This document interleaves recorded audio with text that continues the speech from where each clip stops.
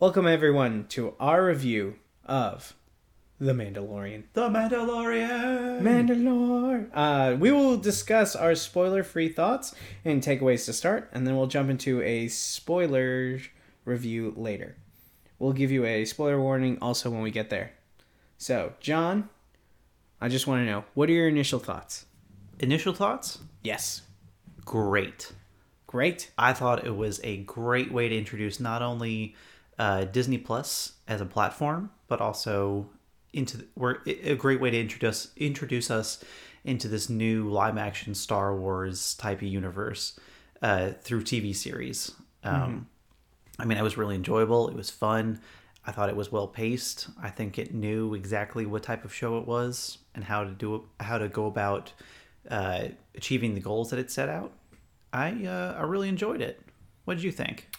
I follow along the same line as you. Probably not as enthusiastic. I did think it was very good. A really good episode to get a feel for what the rest of the tone is going to be going forward. I like the new direction. I will say that it is something unlike we've ever seen before. Very, very excited in that regard. As far as an overall episode, it had an effect on me that I was satisfied, but I didn't want to go for seconds. Not to say that I'm not excited for the next episode, but usually when I watch Star Wars content, I'm like, oh my gosh, I need to see that again. I'll do a rewatch. I did not do a rewatch, and I'm forming my opinion based off just that. Okay. But by no means am I taking away from it. It was very good, and I did like it. I liked a lot of things. There's a few things that had me thinking a little bit, and yeah, that's where I'll leave it with my initial thought. Okay. I thought it was good. Good. For me, at least, thinking about this, the characters were awesome. I loved the characters that they set up. I hated one character in particular, and they did something with that character which I felt made me feel good in the episode early on, and it really is nice to know that the character that we're watching with Pedro Pascal's character, the Mandalorian, we don't even know his name yet. Mm-hmm. I love how they set up his stoicness. I love how he walks in the room. I love how he carries himself. It's not a normal walk when he's in the shots.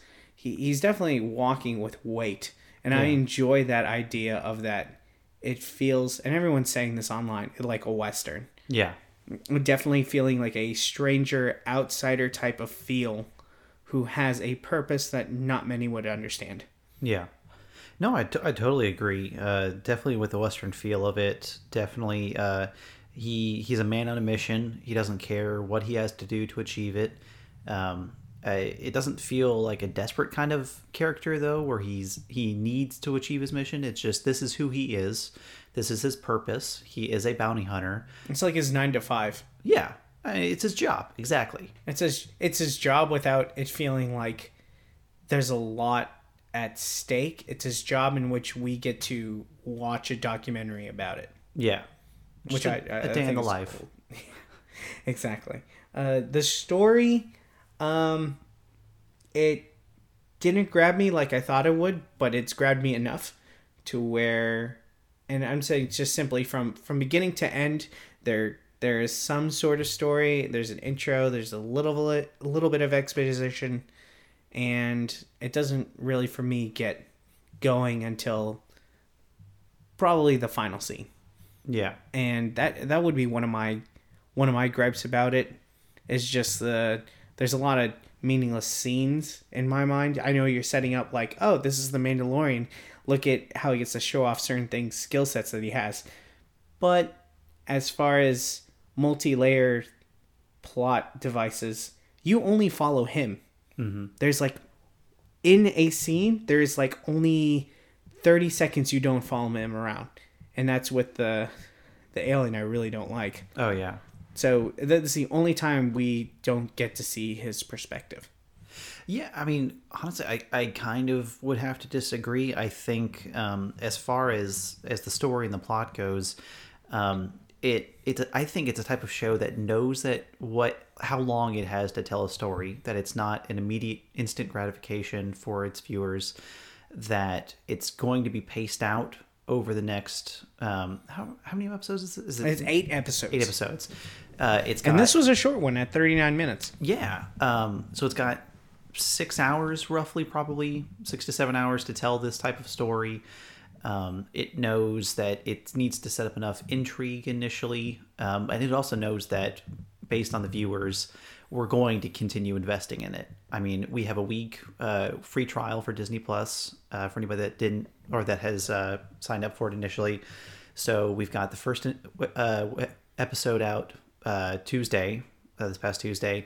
We've got the next episode out Friday. So right off the bat, we've got instant access to the first 2 episodes.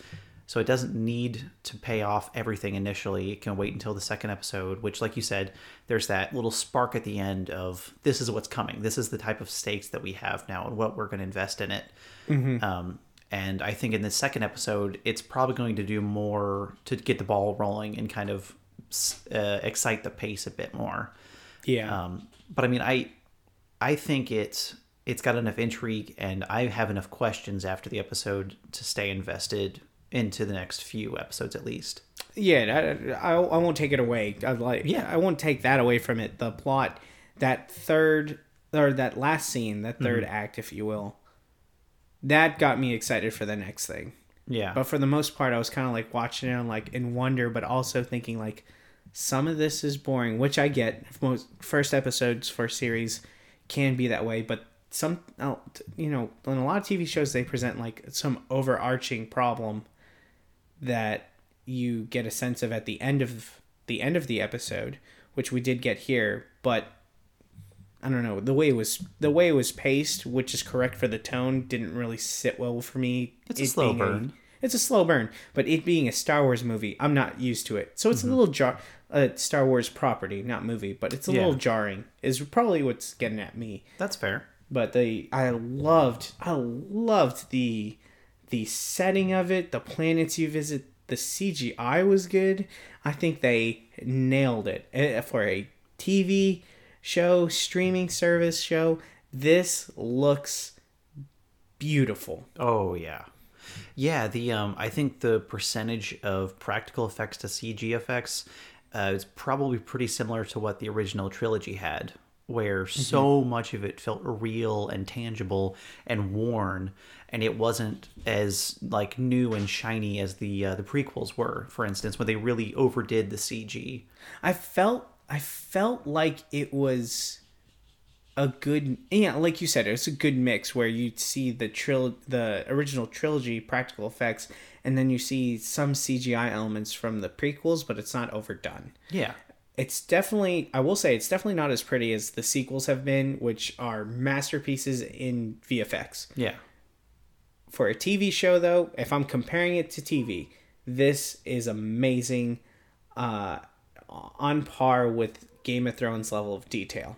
Yeah. I would say some minor elements probably, but that aren't as good as Game of Thrones, but generally on that level, on that pace, on that par.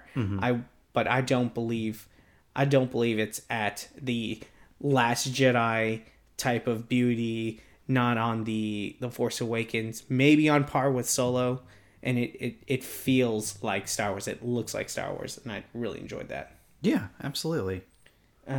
Is there anything in this, without giving anything away, is there anything from this episode that stuck out to you that kind of made you cock your head like, oh, I really like this choice that they made? My probably biggest takeaway was just the dynamic between the Mandalorian as a character and the things around him, and just the way he interacted with a guide in the middle of the episode, and that doesn't give anything away. But the recognition that guide had of the Mandalorian's history and the history of his people, you can tell that there's a weight to this character and to its heritage that he is fully aware of. And there's a couple different types of ceremonies almost throughout throughout the middle and the beginning of the episode. I think you know what I'm talking about. We'll maybe discuss it later. Yeah. Where there's this tradition that we haven't really seen on screen before of the Mandalorian as a people. So I really appreciate how we're building I really appreciate the world building from a new perspective outside of the Jedi and the Sith and these things that we're so familiar with. Because even in the Clone Wars TV show, you get a little bit more of the Mandalorian history and the conflict with its people in that time period. But it's always good to delve back into things that are new and unfamiliar that are interesting as well. Well, yeah, it plays on that duality, but and I know which scene you're talking about, and I totally agree. I love how they explore that Mandalorian religion or that tradition that they hold over. It's a clan type of feel. So I really do enjoy that. But for me, what stuck out there, it felt like, and for some of you who played Star Wars games, it felt like a video game, but where you're watching a cutscene that goes on forever. Like, that's the kind of quality where it's like, I'm intrigued, but there's nothing I can do about this. And the Mandalorian character, Pedro Pascal's character, reminds me a lot of the aesthetic of this game called Bounty Hunter, which had Jango Fett in it. And it just felt gritty, weighted, the underworld. I loved that. And there's even a moment where I think there is a scream when there's blasters going off. Yeah. There's a little scream or yell when someone gets shot. That sounds like the same effect from the Knights of the Old Republic game, when there's an underbelly organization and they have gang members, and when those gang members die, they make a sound. They're like, oh, to describe it on here doesn't do it justice, but it just brought me to that. It brought me to Bounty Hunter, the Jango Fett game. It brought me to Knights of the Old Republic. The effects and the feeling that I got. It stuck out to me that this was handled so carefully. There was a clear direction with this, and I am very grateful for that. And just as a quick aside for that, Jon Favreau, who was the showrunner on this, has been heavily involved with Lucasfilm recently, at least, and he brought on and is basically, co-writing this to a degree with Dave Filoni, who is like the lore expert for Skywalker Farms. He's one of the masterminds behind the Clone Wars series. He directed this episode as well, and it has a similar feel, I think, to that type, or to a lot of what the Clone Wars was, between the humor and the aesthetic and just like the pace of it. So you're right. There's so much care and knowledge behind and passion behind this project that they know exactly what they're doing, what they want to say. It definitely felt like that. Yeah. Yeah. I got to give them credit. It felt like they cared, and I will consider that a win for the fans. Which, speaking of the fans, do you think does this appeal to somebody who's not a Star Wars fan? Much like how Game of Thrones appealed to people who didn't know those books existed. I think that because of the lack of exposition initially and the direction from the world that we're taking, if I was somebody that didn't understand the previous trilogies and the Skywalker saga, if I were to just walk into this with a fresh slate, I think that there is enough tangible interest in the series to captivate me initially. I would definitely be intrigued. I don't know if it would be something that I would be super passionate about, but I think it's a good starting place for somebody who is new to the world.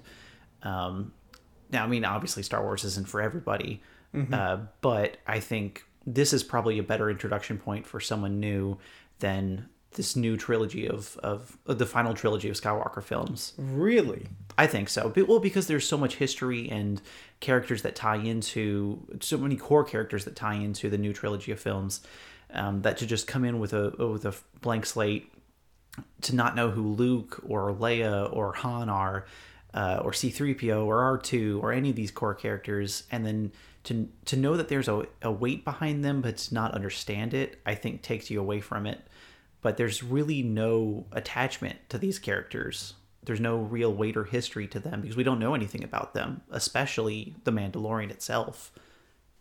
You know, I would agree with that idea. I mean, obviously, the best starting point in anything Star Wars is obviously A New Hope. Yeah. But if you choose another entry, I would think that the Mandalorian is that next spot. So I think as time goes on, we'll form a better opinion on whether it can be for the filthy casual. Yeah. But for right now, I think it's more for fans, but it can be for casual fans too. I think if someone's not a fan, like they're like, oh, I've never seen Star Wars or anything, watching this is going to confuse them immensely because some of these things aren't put into culture like Game of Thrones, where, oh, there are dragons. People know what dragons are, even though they don't exist. Kind of like saying, oh, instead of dragons, they're unicorns.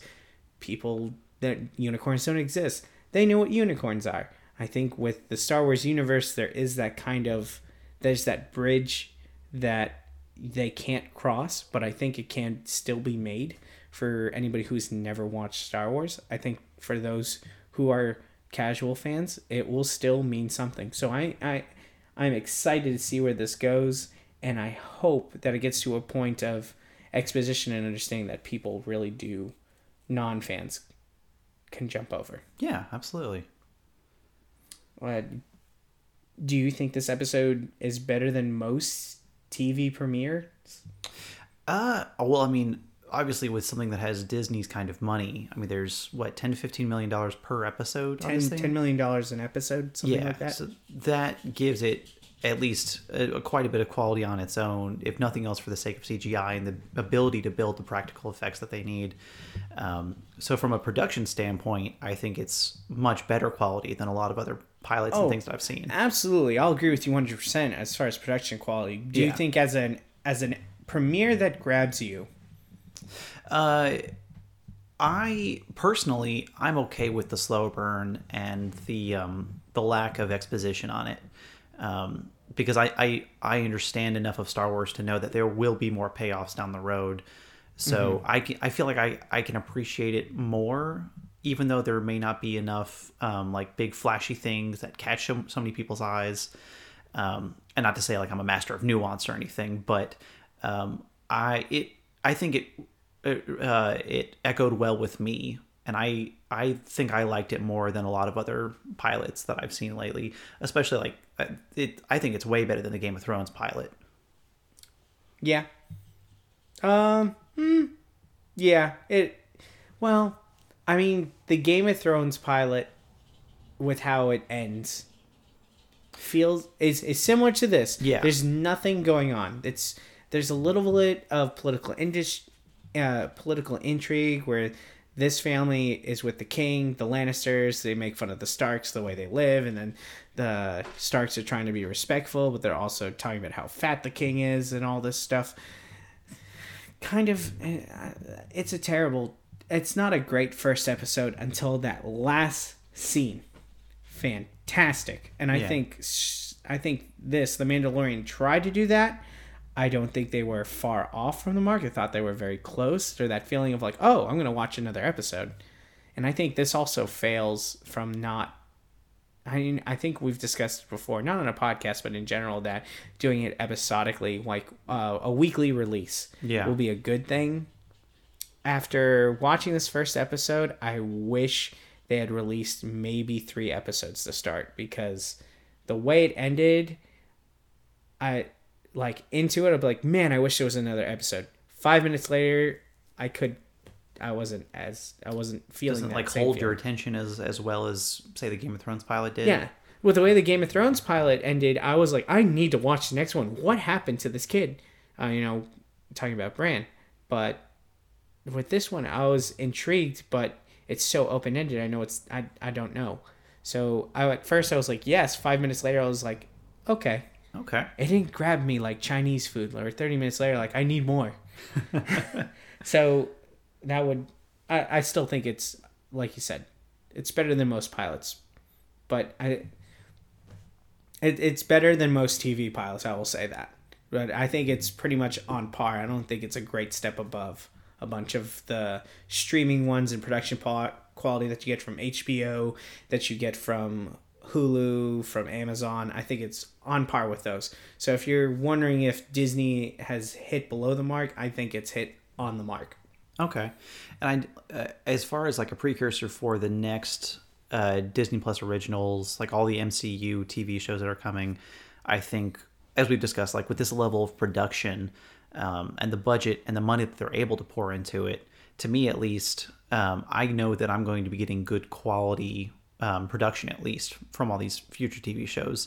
So I know that they're going to do the effects of Scarlet Witch right, and I know that they're going to get the Loki series. They're going to be able to time jump into all these different locations and places and time eras. I know they'll be able to pull off that pretty well. So for me, at least, that's foreshadowing of pretty good series. And I think Disney Plus is, money-wise, pretty well set to make some good shows. Let's hope so. Let's hope a bunch of those kids, let's hope a bunch of parents buy Disney Plus so kids can watch the easy, low-budget content that pays for us to get our higher stuff. There it is. Our better quality stuff. So I think we're both on the same page. We thought it was good. I think you're a little bit more excited than me. I enjoyed it very much. It's not like when we walked out of Last Jedi and you're like, oh man, wasn't that great? And I was like, Chris, that was a dark time of my life. Let's not go back to that, okay? I've transformed you. Anyways. I was not a fan of The Last Jedi.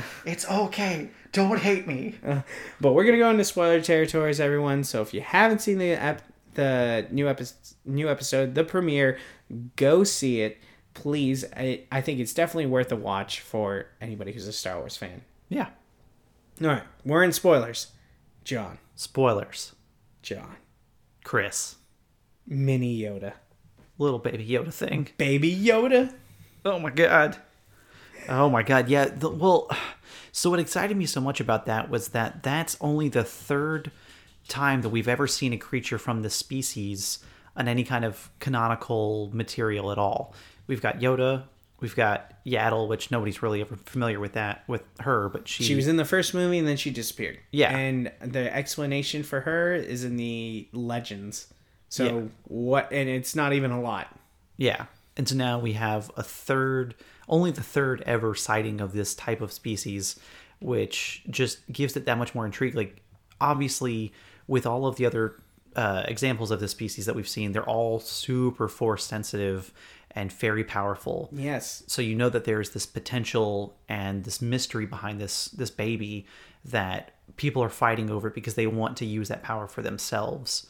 That's probably why the bounty was placed on it and why they want it alive, but they're also willing to accept dead because at least then the threat is nullified.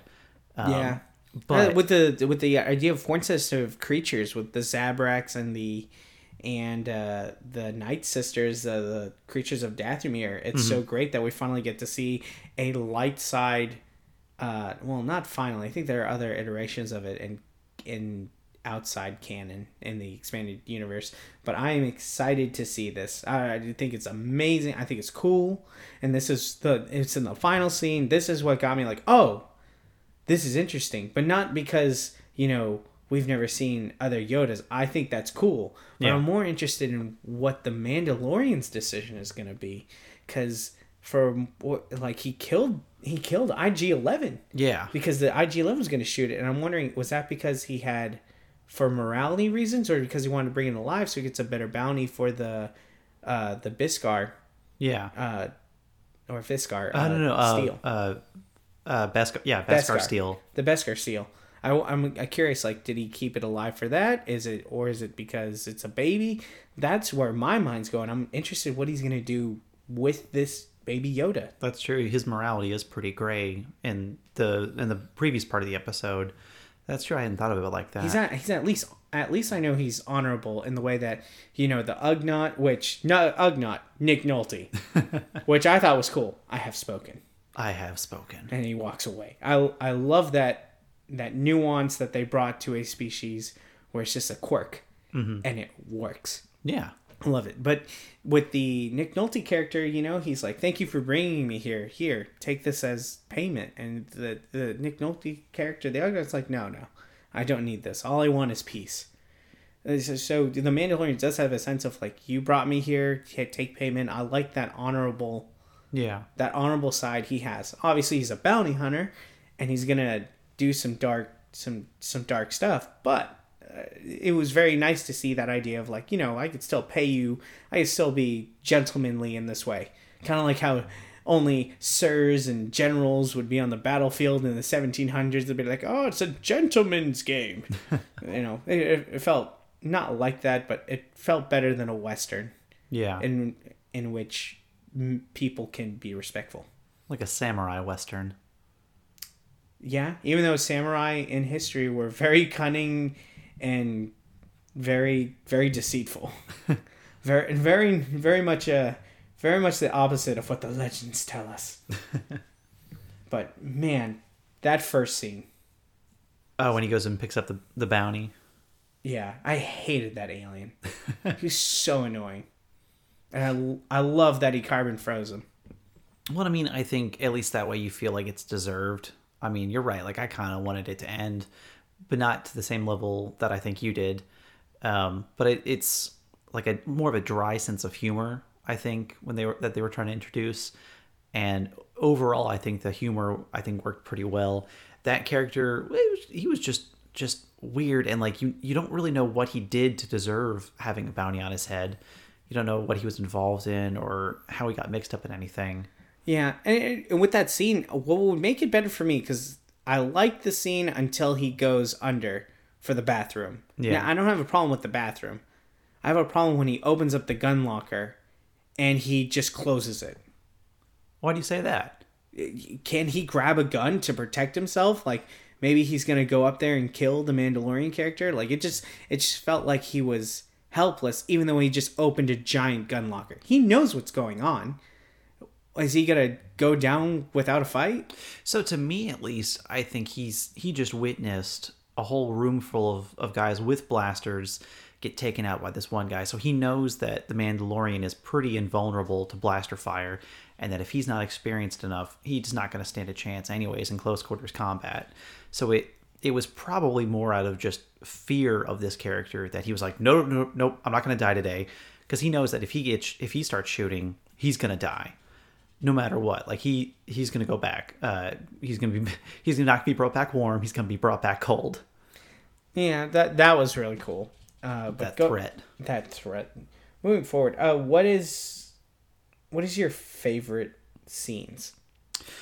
I think part of my favorite scene, it would probably be a tie between his interaction with the Ugnaught and his interaction with IG-11, because it shows a depth to this character that he's more than just a mercenary and a bounty hunter.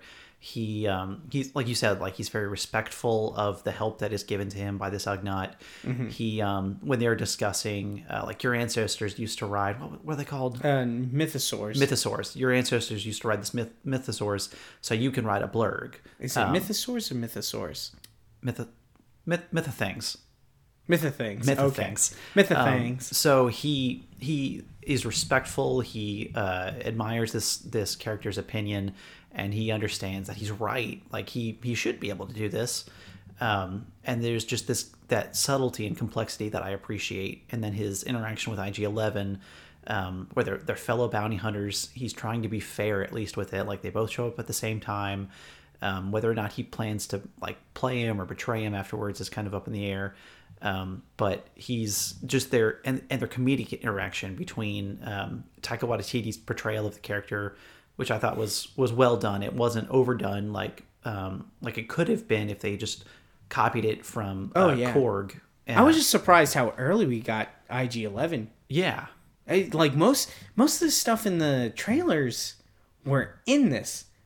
Like, it's except for, what is it, Carl Esposito? Yeah, his character has not been shown yet, and like the bounty hunters, like Bill Burr and the woman from, what is it, wrestling or something? Yeah, UFC. I don't know, but there's Gina Carano. Yes, Gina Carano, but they're not. They haven't made their appearance yet. But as far as the early trailer stuff that we got, we've seen a good chunk of it already. Yeah, which is, I think, positive in that we don't know where this is going, how it's going to end. I think just like with the Rise of Skywalker trailer, they do a good job of kind of like hitting the fan service points, but not enough to really give anything away and leave you with a lot of questions and leaves them a lot of room for twists. Yeah, I would agree. Overall, like for me, there is a lot of room left, and for me, my favorite scene was gotta be the armory. Okay. The person who's forging is like when he's trying to be like, do you have an insignia or logo basically, and he's like, no, and she's like, soon, like it hasn't revealed itself yet. Yeah, so it shows me some motivations for the character, and I really like how complex they're making the Mandalorian to be without him saying a lot. Oh yeah, absolutely. The subtleties I did in the writing were great. Where it's like, hey, I want to get paid for this bounty, and they're like, here's some Imperial credits. And he's like, if you could not tell, the Empire is no longer around, so give me someone else. And they're like, how about calamari, which is a play off the Mon Calos, which is Admiral Akbar's species. Yeah, that must be their currency. And he's just like, fine. And he even takes like a lower cut too. So, and the bounties that they're given are not good until he gets this big score. I loved all that when he's on that planet, that run around of this is a 9 to 5, but it's a 9 to 5 with a goal at the end of being a bounty hunter. He's looking for glory. He's looking for establishment of a logo and to be among the clans. Yeah. Even though they do not do a lot of exposition for it. Which, like, they have those quick little flashbacks to him as a kid. And I definitely think that we're going to get more of those down the road. But it's just enough to kind of flash where he's been from and then move forward. Because I don't think he's really hung up on it. I think he's the type of character that's just going to keep pushing forward, do what he has to do to survive. He's not like avenging, at least it doesn't seem like he's avenging anyone's death, or maybe not even necessarily like the dignity of his people. It's just he is like a lone gunman out on his own, taking care of himself. Yeah. Well, I like that scene he has with the Forge, but I also don't like the way they portray that they're, oh, look, there's like little kids that are from the Mandalorian camps just walking around in this underbelly where the clan symbol is. I don't know. It didn't feel concise to me, but I think I'm reading too much into it, and it just felt like I said, I like the swag that he walks when he goes to the market. There's the creature, I don't think his name's Cy Sybils or whatever. Yeah. The Jabba creature, and there's one like in a cage, and there's one being roasted, and it's like, oh no, like it's crying for its roasting brethren. There are a lot of different small things that they did with this that I really enjoy, but it was just, it didn't feel like there was enough action in it. We were just getting a big, like I said earlier, you don't think there's a lot of exposition in this. But I think there's a lot of exposition that makes no sense. Like the scene with the ice walrus. Yeah. Like, what was that? It felt like there was no point to that scene because the Mandalorian didn't look like it didn't establish him as a badass or anything in that. He shot the creature with his gun, and that was it, and let go of the ship. Well, and I mean, I'm sure there'll be things that come back and pay it off a little bit later. I mean, it shows that I think it's the dichotomy of the character that he was with, how that character was panicking. He felt like his life was in danger, and the Mandalorian just calmly stood up. He walked to the back. He got out on the outside of his ship, poked it with his gun, electrocuted it. It fell. He knows exactly how to take care of situations. It showed his confidence and his calm and his swagger. And he didn't even have to think about it. He wasn't panicked at all. It wasn't anything outside of his comfort zone. It was, this is what needs to happen. This is what I'm going to do. I'm going to deliver my bounty, and nothing really bothers me. When you frame it that way, yeah. I felt like they could have done more with that scene, though. I did really think it was cool when the monster basically ate the dude in the land speeder. Yeah. I thought that was hilarious. It was to me, I was laughing. Yeah. But the comedy moments that are standing out to me is the thermal detonator, like self-destruct from IG-11, and he's like, no, don't do that. that felt great. Yeah. It felt very natural, very it wasn't like slapstick comedy. It felt like that original Star Wars type of humor where it just kind of flowed casually, and just I love Taika Waititi, and I'm glad that he's directing more episodes, that he's involved in this series. I think they utilized his type of humor very well, and not overdone or like amplified in any way. It was just enough to counteract the Mandalorian's sensibilities. Yeah, I agree with that. I very much liked how his character interacted, and IG-11 was a badass shooting everyone. Oh my gosh, yes. Like, that's how a droid would kill people. So now, do you think since it's a droid and there are obviously multiple iterations of that type of droid, do you think that since IG-11 is dead, that they might bring in IG-12, or IG-13 or something, another variation of this, and use Taika Waititi in that way? I've actually thought about this. I think that IG-11 got shot. Yes, In the head. I think the Guild is going to have access to him. And they're going to be like, he was on the target. What happened? They're going to go and they're going to restore his systems to find out what happened. And maybe the Guild is going to go against the Mandalorian, which is going to make him feel more alone. Okay. I think that's something that me looking forward, that's what the potential is that IG-11, because of his incident, is going to help propel the story to, hey, now the Guild's on you. And maybe he betrays the Empire and the client, or maybe because he's working with the client, the Guild finds out what's going on, which it could be like the Ravagers from Marvel, where we don't steal kids. Mm-hmm. You know, maybe it might be, we don't traffic kids. It might be the same thing here with the Guild, where it's like, we don't kill kids.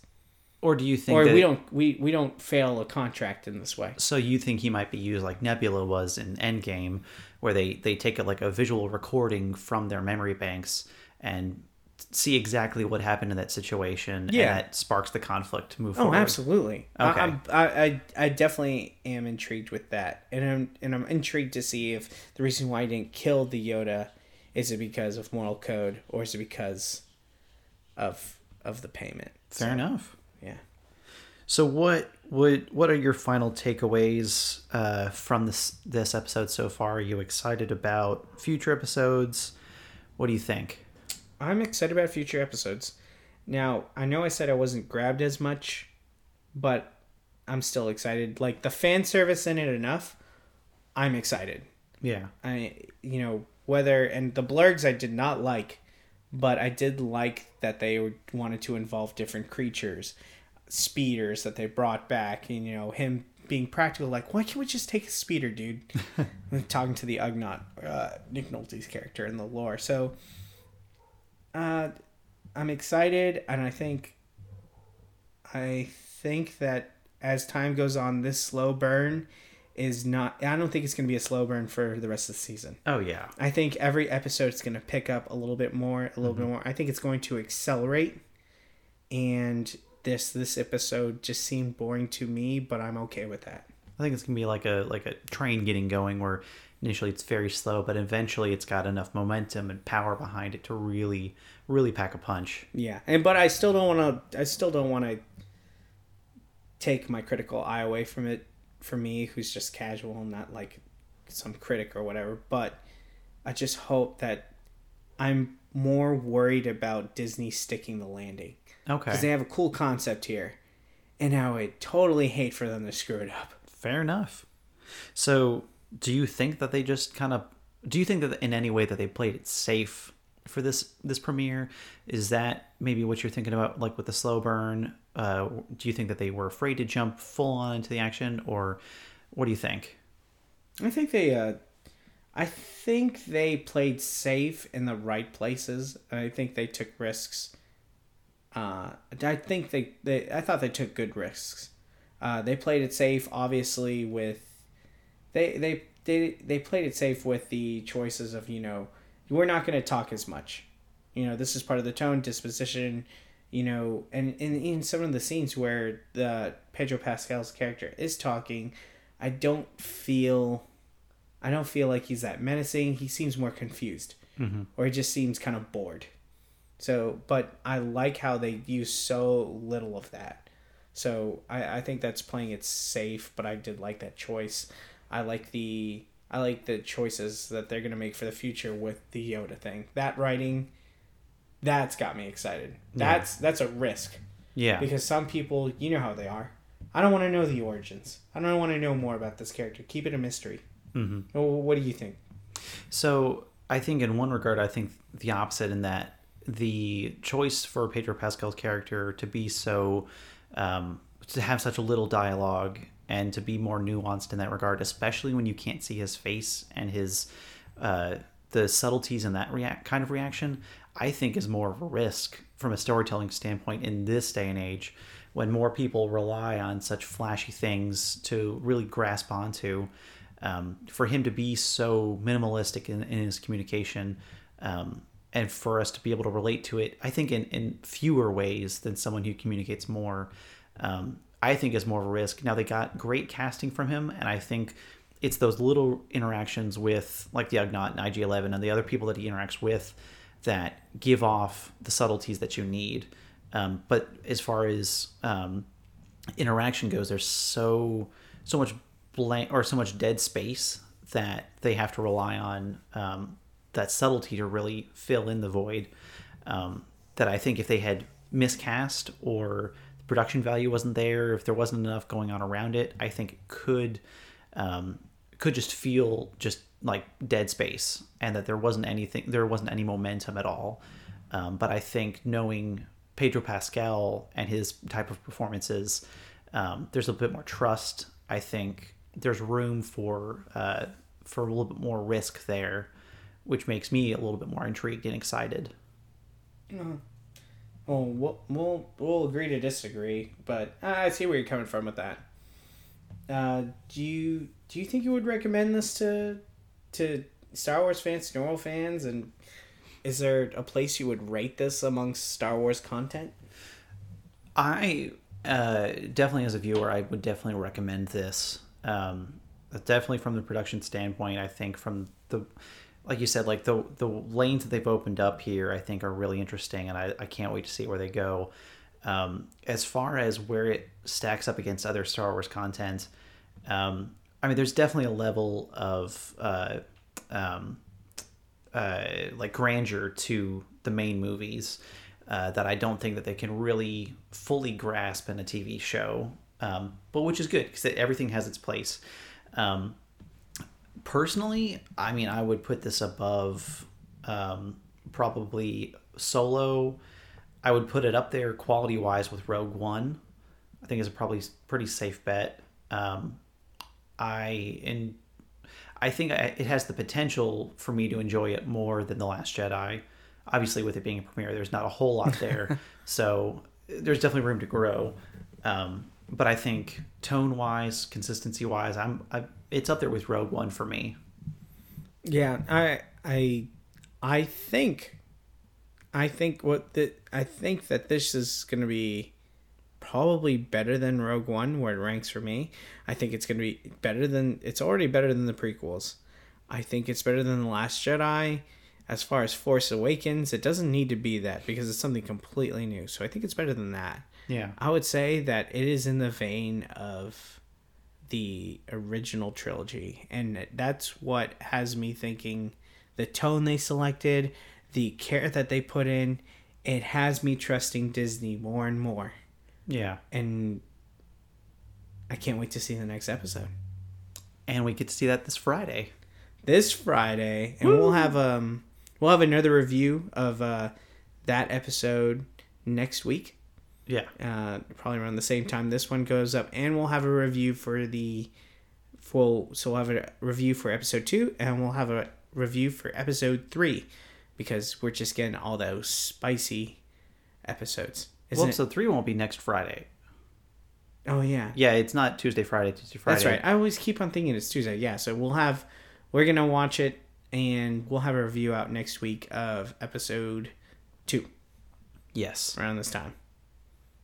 Right. Yeah. Cool. I'm really excited about it. I can't wait to see where the series goes. Yeah. And I'm excited we have an outlet to talk about it. This is the series we deserve as Star Wars fans. Yes. I hope George is excited too. I think he will be. Yeah. Well, we'll see you next week, everyone. Have a great day. Bye. Bye.